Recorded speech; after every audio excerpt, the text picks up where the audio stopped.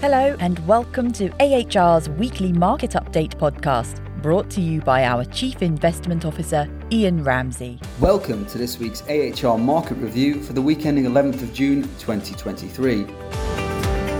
In a mixed week for markets, US equities managed to squeeze a little higher, taking the index up 20% from its most recent low point on the 12th of October 2022, the level often referred to as a bull market. Data out of the US has started to soften a little, with markets betting that rates will be on hold when the US Federal Reserve meets on the 14th of June. Whilst the Canadian Central Bank surprised markets with a further rate hike this week, having previously paused tightening, increasing rates by a further 0.25% to 4.75%. The Australian Central Bank also raised rates up to 4.1% from 3.85% and signalled that further tightening may be required.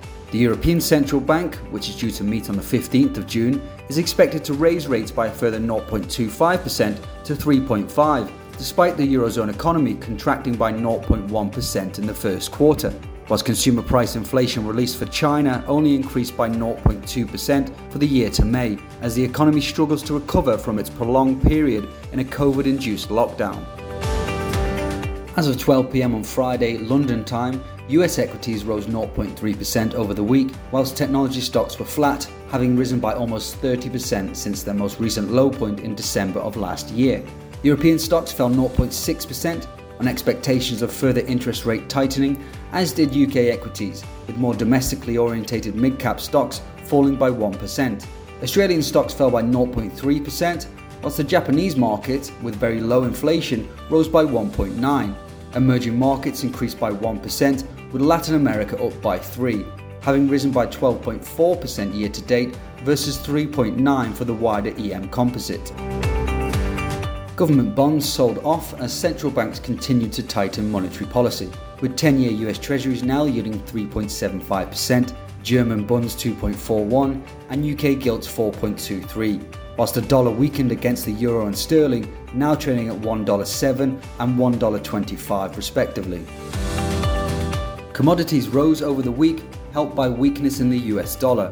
Gold rose by 0.5%, now trading at $1,979 an ounce. Copper is currently priced at $8,336 a tonne, a rise of 1.2%, and iron ore rose by 8.4%. European natural gas, having fallen to a level beneath its 50-year average, rose by 22%, despite the announcement by Saudi Arabia of a cut in oil production of 1 million barrels a day. Crude oil remained broadly flat, with Brent crude now trading at $76.2 a barrel and $71.5 for US WTI.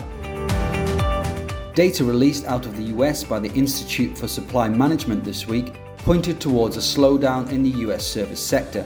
The ISM Services Index, which are the results from a survey directed towards service companies on the operating environment they find themselves in, came in at 50.3, with 50 marking the divide between expansion and contraction.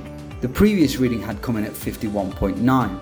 In addition to this, the initial jobless claims figures for the week exceeded expectations, coming in at 261,000. The latest consumer price inflation data is due out on Tuesday, with an expectation that will have fallen to 4.1% for the year, or 5.3% excluding food and energy.